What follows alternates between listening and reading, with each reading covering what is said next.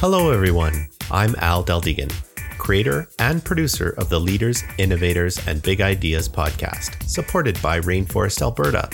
This podcast showcases the people who are working to improve Alberta's innovation ecosystem.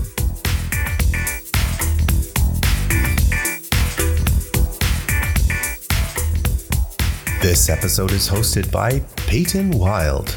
Paignton is a recent graduate from the software development program at SAIT. He has a strong passion for software development, web design, and all things tech. In addition to his technical skills, he has also ventured into content creation and is currently learning Photoshop and DaVinci Resolve to produce captivating images and videos for his social platforms. When he's not engrossed in coding, Paignton enjoys spending time rock climbing, biking, and cooking. Let's join Paignton as he chats with Dr. Caley Shukalek. Paignton, the mic is yours. Welcome to the Leaders, Innovators, and Big Ideas podcast for Rainforest Alberta. My name is Paignton Wild, and I have the pleasure of being joined today by Dr. Caley Shukalek.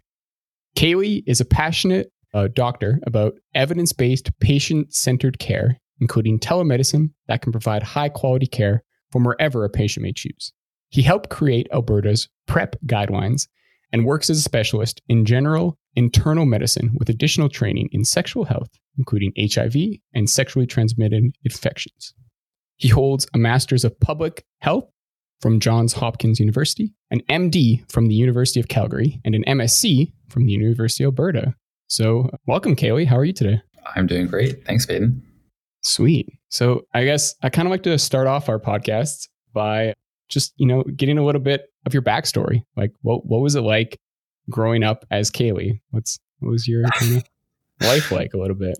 Ooh, that's a great question.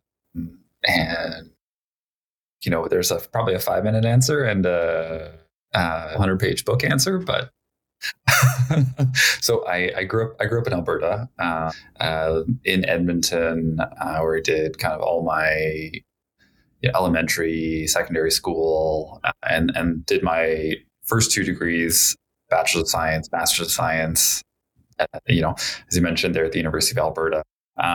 Growing up in Alberta, I've stayed here, so I loved it. I still love it. It's a great province to live in. It's a great place to live for a variety of reasons, not just the geography, but kind of pretty quintessential Alberta, or at least Northern Alberta and Canadian. I grew up, I guess ethnically or from a heritage standpoint, Ukrainian, German, which if you're from the Edmonton areas, the Ukrainian part is pretty typical. Okay. Lots of Ukrainian immigrants and kind of ethnicity up there. And then grew up playing hockey my whole life, which is, a formative Canadian experience, I feel like, for a lot of people, but also like a really interesting experience as a kid who from like a very young age knew I was gay and didn't quite fit in kind of the standard mold of what everyone else, or at least what society kind of painted the picture of. And thought about it, questioned it, grew up with it. Anyway, I do think it was like, it's very formative to who I am as a person. That early recognition, like when I was very young, that I was different in some way. And then realized I was gay, and then, came out in my transition from high school to university with, fortunately, actually, really no hardship related to that. I know I'm lucky, but it definitely shaped part of where I think I went in terms of my life. I mean, I've always liked sciences and always been a self-described nerd. Because I love school, love learning, love sciences, but I also love interacting with people. And that's kind of where medicine caught my attention. And the parts of medicine that I wanted to go into were, related. I was always interested in HIV. And I think that's partly, growing up gay and growing up in kind of the tail end of the era when HIV was like still a very scary thing. Lots of fear-based education. There's still lots of stigma, but there was even more And just like, I think most people my age who are gay or even, older have talked about, growing up in a world where they were afraid of it, felt like it was just inevitable for them. Right. I think that's kind of where some of my interest came from. And anyway, went through medical school, did my internal medicine residency, and then had an opportunity to go to the US for a while in terms of doing my Master's of Public Health, as well as some clinical training, where I did that specialization in HIV and sexually transmitted infections, and then came back to Calgary because I wanted to stay, but they also gave me an offer that I couldn't really refuse in terms of a nice spread of, working as a doctor, so clinically, but also administrative roles and some research time, which was really important to me. And yeah, and then as you know, I'm part of PurposeMed. I'm the chief medical officer. Yeah. Which is, 3 years ago or more than 3 years ago now, an idea that one of my friends from medical school and his brother-in-law and one of his really good friends, our 3 co-founders, had, and I got very early involved in that, and it led to Freddie and then Frida, and we actually just launched another platform 2 days ago on Wednesday called Foria. It's been a wild ride. We started as the 3 of them and a couple extras, less than 10 of us for the first many months, and then now we have over 200 employees across the country, and it's that startup to scale, and it's been pretty crazy and not something I ever thought I would do. Like I was I did my training because I was going to be a doctor and like a researcher, and now I still do a lot of those things, but I also do all of this, and it's just it's crazy, but it's so exciting, and it's been so amazing to be involved in like innovation and change that happens rapidly, and yeah. Wow. Yeah, that sounds super cool. I guess like it really sounds to me like you kind of had this idea of what traditional was, and then just kind of like followed your passion and like went for it and did your own thing, which, yeah, I don't know. That seems super cool. It's super inspiring for sure. Yeah. My husband tells me that I lack the ability to say no, which I would disagree with. I say no to lots of things. And not like, no, I can't do that, but like, no, this isn't right for me right now, or this is not the right time. That's the way I kind of look at life, is like, you're just always presented with so many opportunities and choices and chances. And you can't say yes to everything, but the things that seem worthwhile, seem exciting, seem to, coincide or collide with your passions, then it's probably worth it. Like this was an opportunity to like innovate, work in a space that I was really passionate about. Because when I did my training at Hopkins, I did research, but I did a dual certificate, one of them in health informatics. So health IT is kind of like actually from the clinical side of IT is where I come into it. And it was just like a way to just like throw them all together into one basket and I don't know, see what happens. Just kind of start something. Yeah. That is just keeps on rolling and growing. So yeah. I guess I wanted to dive in a little bit more to your early life, because you kind of just like breezed by that. But you were saying that you were playing hockey and you knew from a young age that you were gay, and you didn't really face any like trials or tribulations with that. And that doesn't really seem typical, I guess, in a lot of the conversations I've had with other gay men. And so I'm just kind of wondering how that was for you, or like, was it your family support, or was it your friends, or like what really like support structure did you have in place that kind of, yeah. Oh yeah. I mean, I guess when I meant that I didn't have a ton of like trials and tribulations, it was around the actual coming out process. So when I was like 18, I definitely, when I probably knew I was different, like the age of like 4 or 5, like just in some way or another. And not like, there's no, like, you don't understand it because like no one's thinking about that part of their life when they're 4 or 5. I felt different. I knew I felt different. And there's probably other ways that I feel different, but I related most closely to that. And it was, even like you're like 10, 11, 12, and, your friends start talking about like, ooh, girls. Or at least my friends were talking about like, ooh, girls. And I just was like, I don't get it. Like this makes I don't want to, like, yeah, girls are great. They're friends, but like, I don't want to think about them, talk about it that way. And just evolved from there as an understanding of myself. And I mean, this is pretty common amongst the gay community, as you talk about, internal homophobia and internal stigma. Sure.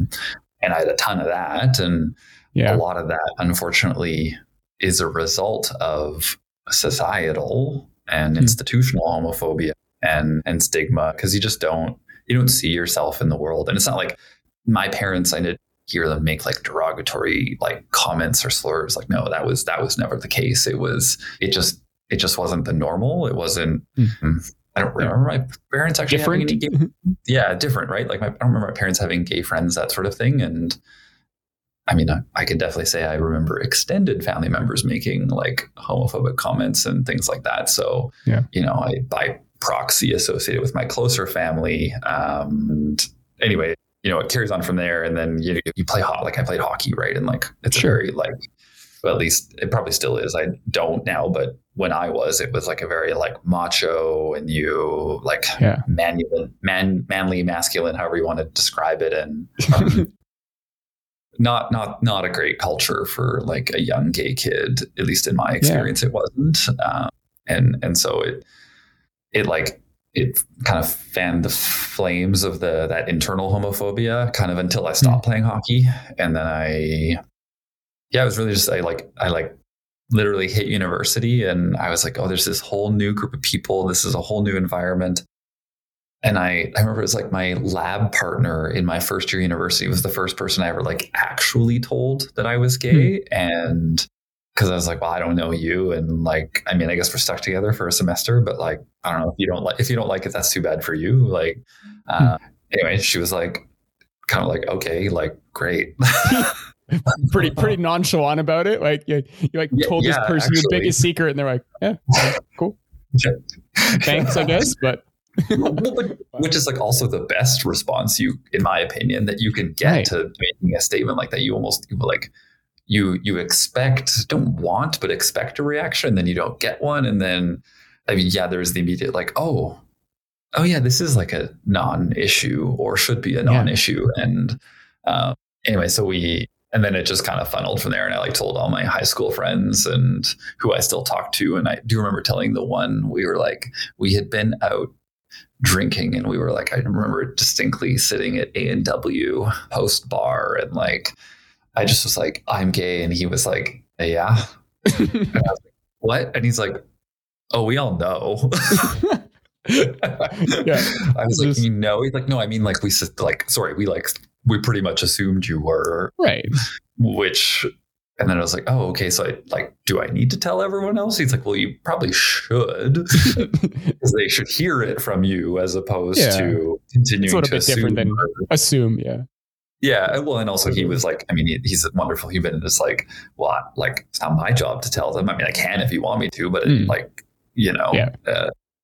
anyway, it was like, again, one of those like great, oh, this is like a good experience. That's not to say I haven't faced homophobia before, because I 100% have. Like, I mean, within the last year, I've been walking down the street in Calgary with my husband and had a slur yelled out a window, which is like, it's not a Calgary specific thing. It's not an Alberta specific thing. Like, I've experienced it elsewhere in the world. It's like, it's just, there are unfortunate people who choose to hate or dislike as opposed to share like love and kindness and acceptance, no matter where you live, right? Like, by and large, I have had a great experience growing up in Alberta and, Edmonton and Calgary. So all that is to say is that like, but all of those things kind of like, mostly the internal stuff really, I think, shaped how I feel and felt. And I mean, when we started Freddie, part of it was my understanding of how, unfortunately, like in the medical system, I definitely think there's stigma around the, I'm going to say just whole queer community, like the whole 2S LGBTQ, and not just stigma, but also like lack of understanding of behaviors and practices and just how communities differ, right? Like Sure. Each Right. community has, parts of it that are themselves. And anyway, so that was part of what drove the creation of Freddie at the outset, was like trying to create a service and a program that really catered to a population, because they didn't have that elsewhere. So, Wow. Yeah. I can definitely kind of relate a bit to the like internal turmoil, I guess, or struggle. I mean, I think every kind of human experiences that to a certain degree or in a certain way. But yeah, I think there's kind of those like points in your life where you have the opportunity to like express something different about yourself, whether it's new school or a new friend group or a new hobby or something. Like there's always kind of those opportunities when you can, I guess, show something about yourself. And it's really cool to hear that. Everyone feels a little bit different for some reason, right? Like no matter what it is. And it's, I guess, for me, that's one of the things that definitely like helped, I guess, develop me into who I am as a person. Right. Yeah.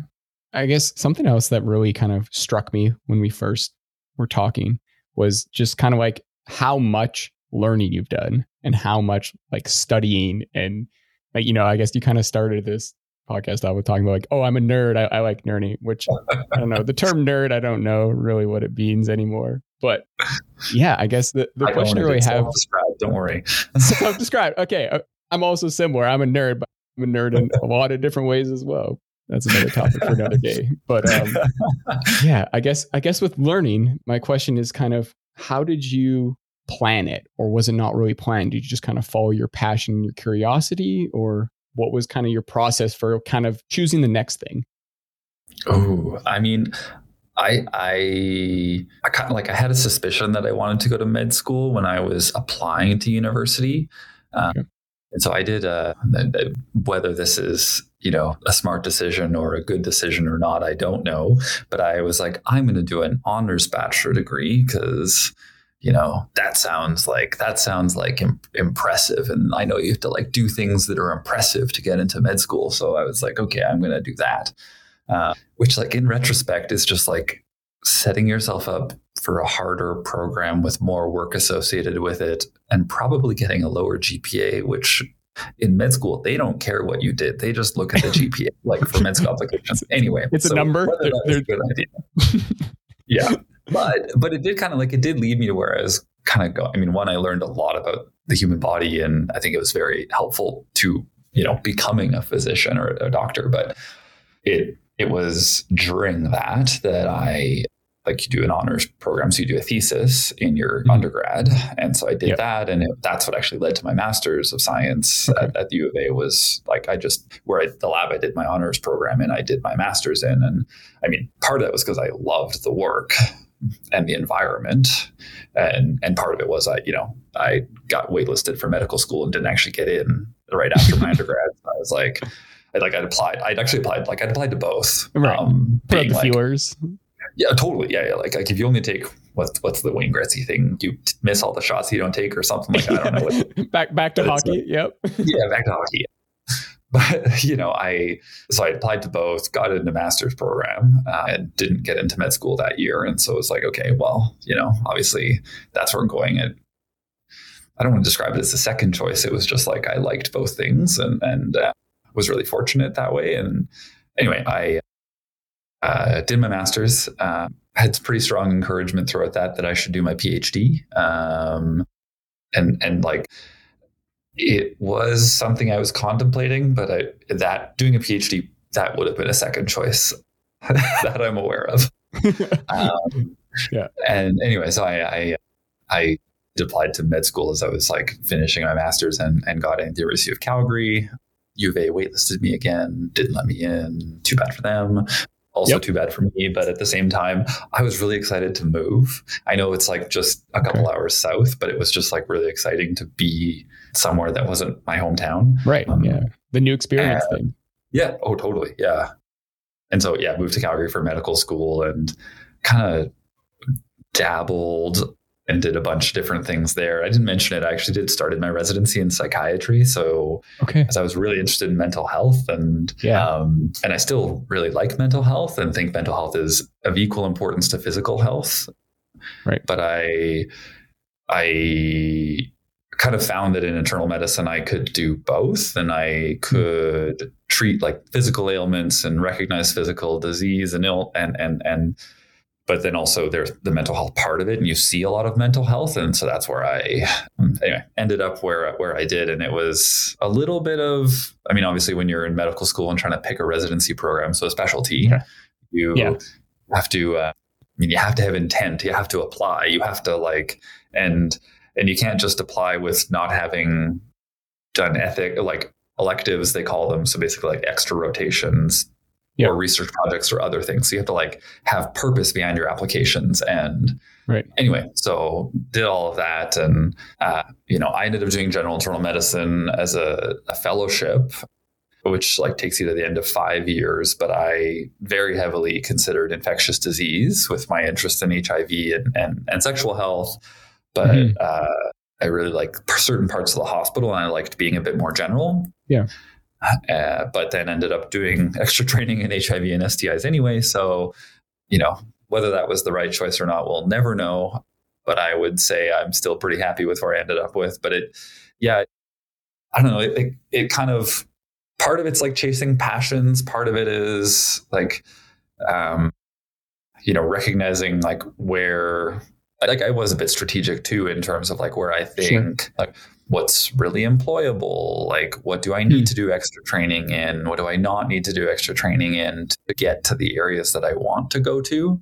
And the stuff in the US and the Master of Public Health was, in all honesty, I probably didn't have to do it to get my job at the University of Calgary. Well, at least not with Alberta Health Services, but with the University of Calgary, paid for most of that master's. Very nice. I got some fortunate. School paid for at least. Yes. Yeah. Well, and considering the master's in the US was more expensive than all of my other school combined. Yeah, which is yes. Wow. But I, one was a recruitment kind of grant from the University of Calgary. The other was just some supplementary training funding, and kind of cobbled together a few different funding sources through the university, through Alberta Health Services, through a nonprofit that was looking to expand, or not, I guess it's an academic nonprofit looking to kind of expand expertise in areas. Anyway, cobbled together the money to pay for that master's. So at least I didn't have to. And it was from the university side, it was they were encouraging it, because I had realized I kind of liked academic work, research, I guess, again. Yeah. Anyway, and all that is to say that it results in lots of initials behind your name that other people it's just recognition of time, in my opinion. To me, it's more my passion in the areas is more important than anything else. But I guess they give you the degrees, and the initials give you authority to speak on things, which is somewhat important. Yeah. I think it can also kind of demonstrate the passion side, because you can't really put a passion scale behind your name. Passionate about this, 5, passionate about this 7, doesn't carry as much weight in a boardroom, or you don't, what did I think I did 15 or 16 years of post-secondary. Right. And that's a lot. Yes. So all those little letters behind it are telling other people I did a lot of learning. I've studied this. I am passionate about it, and I've put in work for many years doing it. It's not a fleeting idea. You're not just a YouTube doctor. No, definitely not. And you are right. Yeah, it's time is denotes the passion. It's also time of not making very much money. That takes passion. It takes passion to live cheap. And I guess I've definitely done some schooling as well, and been in where you're I don't know if I should go with friends this weekend or buy food. It's okay. Yes. The tough decisions you got to make sometimes. But I think it's a really good segue. You were talking about kind of the mental health side of it. Do you want to kind of just speak about thing you launched 2 days ago that's to do with mental health? Is it not? No, so 2 days ago is not mental health. Frida, which is on March 1st, free to turn a year old. Okay. But the one that launched Wednesday is Phoria.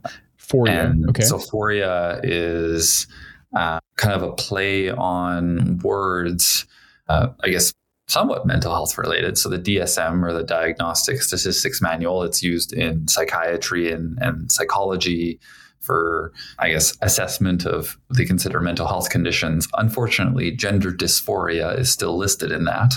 It used to be called, I can't remember the old name, gender something disorder, which it's not a disorder. It's more, they renamed it dysphoria, I think, more to reflect, when someone is not cisgendered, there's, an associated collection of symptoms, and that's anxiety, depression, trauma, related to experiencing at least the early parts of people's lives, not as their true self.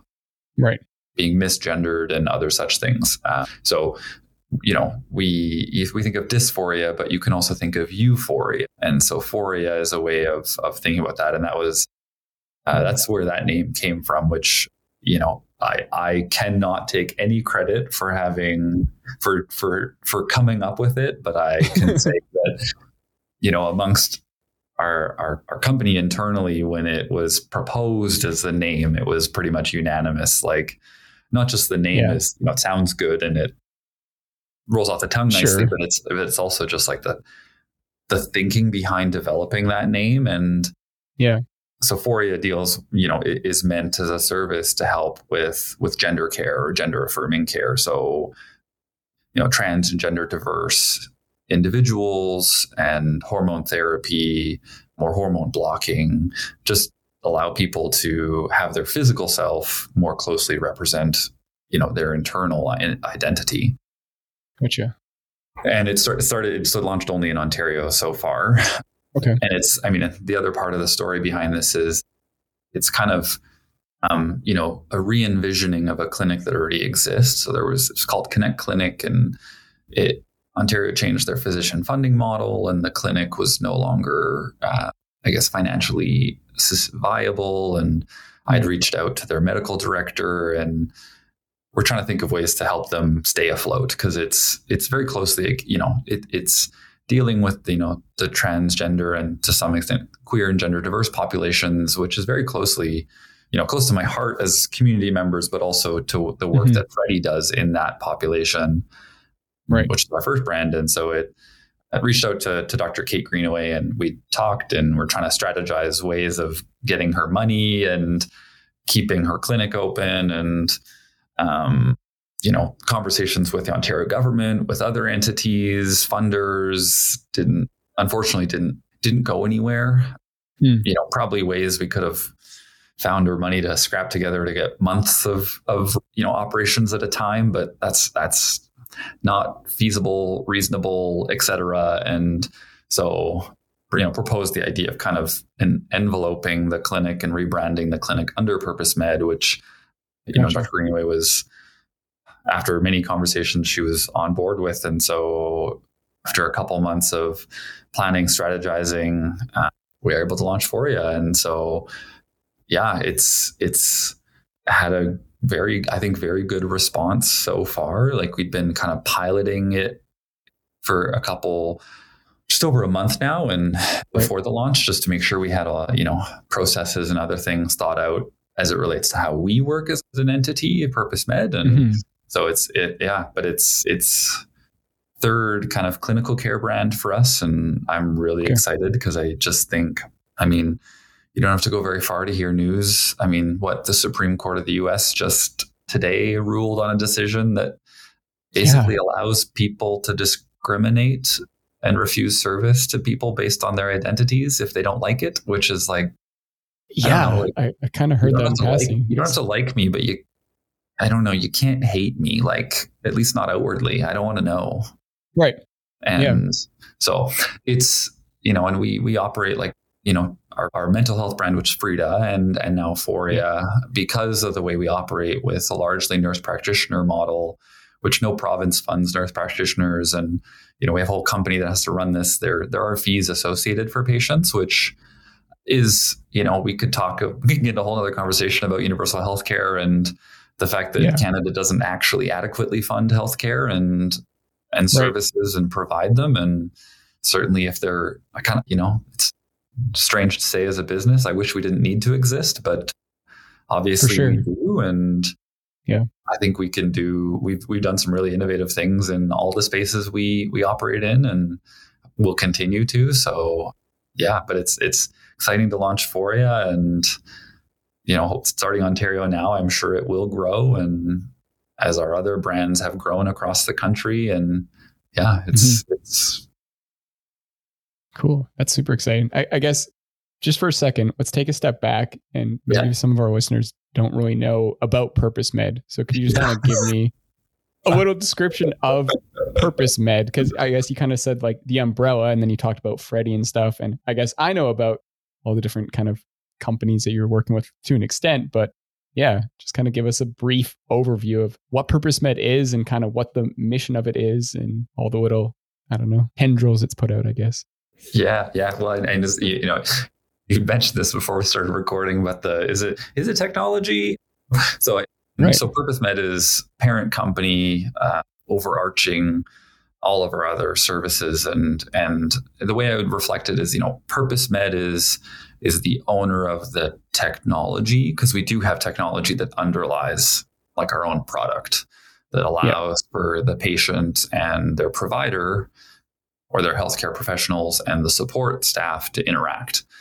Sure. And, it's both like a technology, but it's also, I think of technology as like, there's like the physical, like, zeros and ones of software and hardware, and hardware pieces, but technology and innovation is also in process. And I think we really lean into both of those things, and how, the zeros and ones of softwares or platforms can work with process innovations to really create services. And so I would describe us most as a health technology and service company, or health service technology company, however you want to say it. Put the three words together. Put the three words together and arrange them however you want. But overarchingly, we're a private entity and for profit, but I describe us as very close to social enterprise as a private company can be, because we're very mission driven, and it's around complex care for underserved populations. And, all of our brands very much do that. Freddie in HIV prevention among the queer population, Frida mental health, particularly focused on women's health issues, but not exclusively. And then Foria now with gender care. And we do have a pharmacy brand, Affirming Care, that is associated and partnered with all of those other kind of health service or health care brands. And really the part of that is having a team, because healthcare often involves, medications. It is an independent pharmacy, but it partners with all these other brands. So as we want all aspects of the healthcare kind of experience of our patients to be with people who are truly affirming and understand their, health situation, health conditions, and advise around that. And so, there's the technology at the top with PurposeMed. And so, we operate these brands as various ways to connect with patients. And, each brand is a little bit different in how it operates, a little bit different in how it funds itself, or generates revenues to operate and innovate. But that's PurposeMed as a whole. PurposeMed as a whole. Wow. Yeah. I think what really struck me in what you said is that like technology isn't innovation. The things you can create with technology, or the ideas behind it, or the mission behind it, is where the true innovation happens. So I really like that message of like, it's not that we are a technology company. It's that we have a mission to provide the best service for people.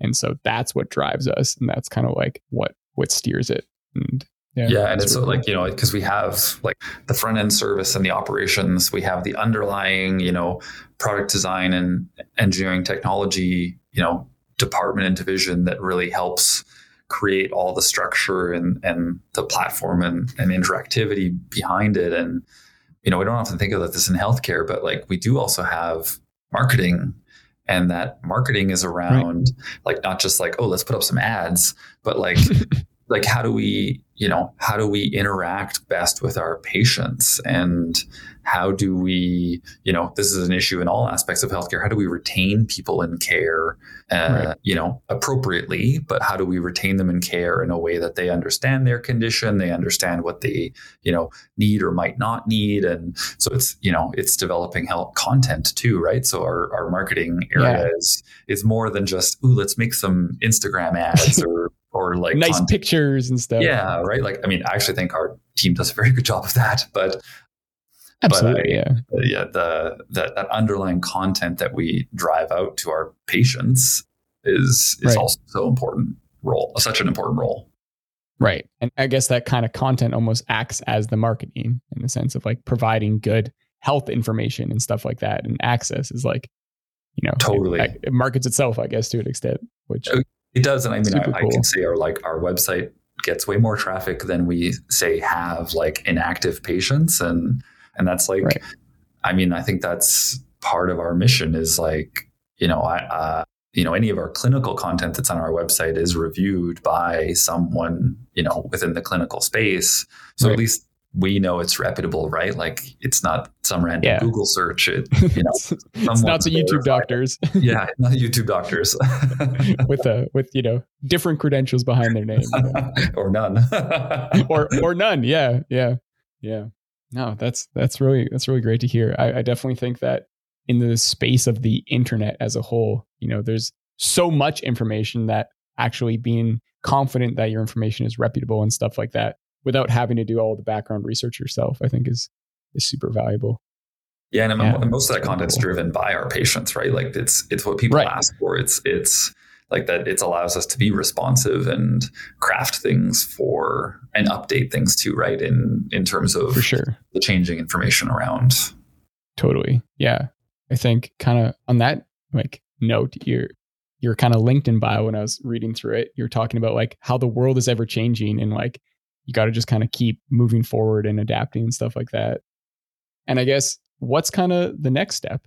Like, are you guys, you're all across Canada right now, right? Is kind of like my understanding, or?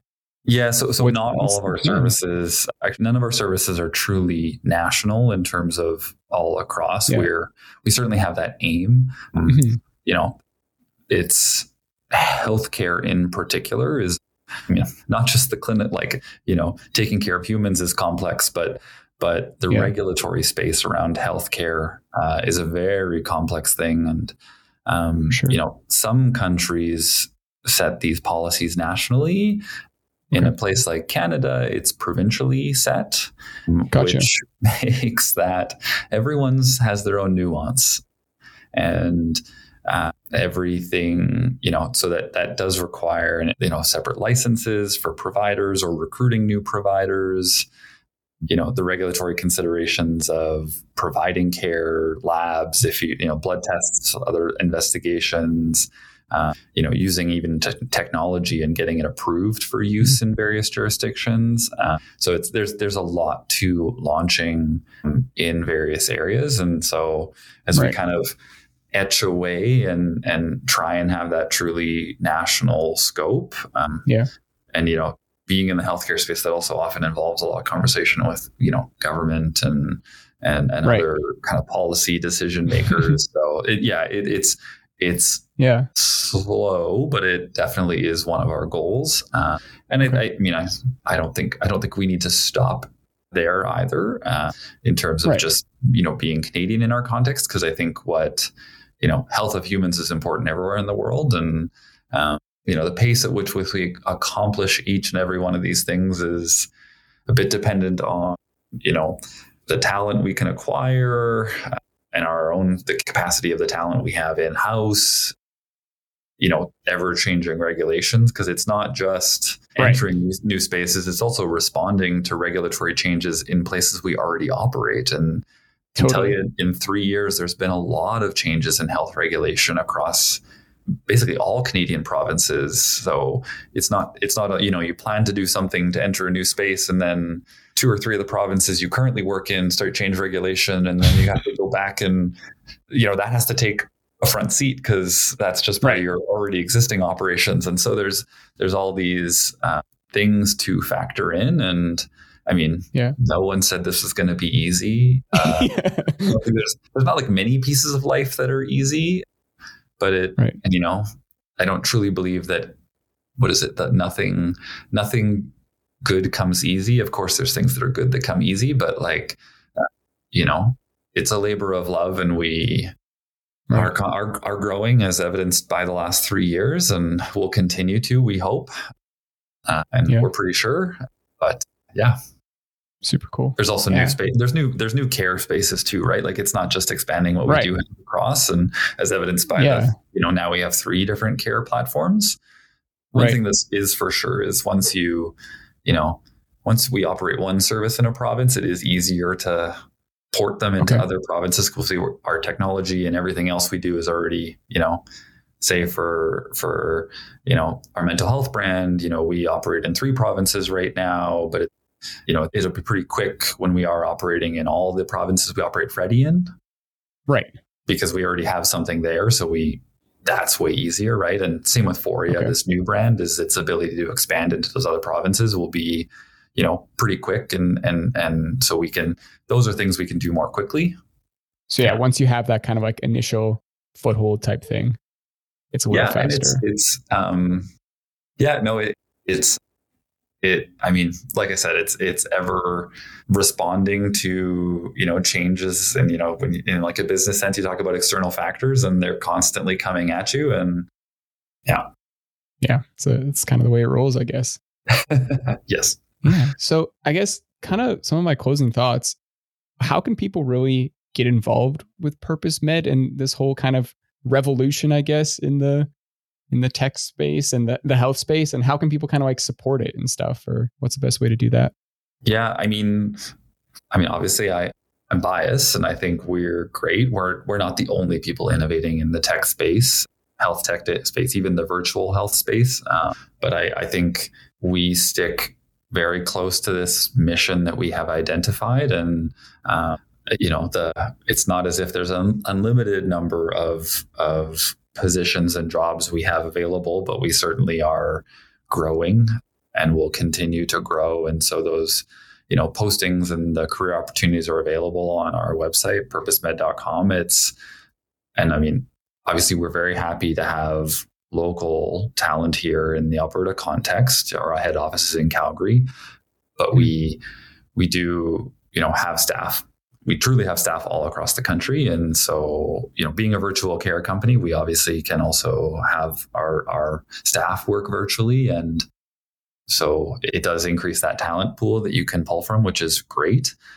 And, the other thing is when you hire people, you also want to set them up for success. And so if you hire too much too fast, it can also create a strain on really getting people set up right to be their most productive selves and the happiest in their roles. So we are very, we're aware and increasingly focused on that too. So, that's the opportunities within PurposeMed for sure. I think, like I said, there are other, health tech and virtual health companies too, innovating in the space. And I think, we're all like, I speak with the medical leadership of other virtual health companies, in the same spaces in us, in other spaces, because we all recognize we all are trying to do the same thing and bridge gaps in the system as it exists. And I worked in the US. I know what a US based private healthcare looks like. I know we're not that at PurposeMed.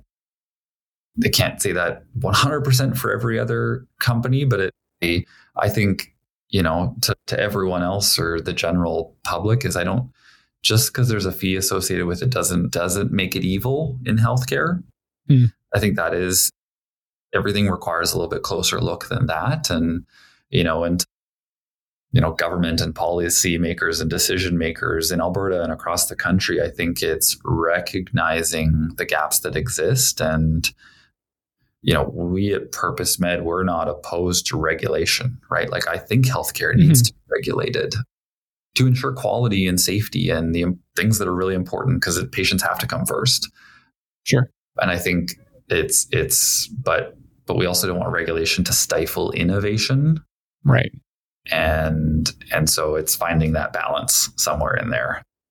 And I think for, the average person on the street, it's recognizing that and recognizing that, we're trying to innovate in the space, create some new ways of doing things. And there's opportunities here, there's opportunities elsewhere.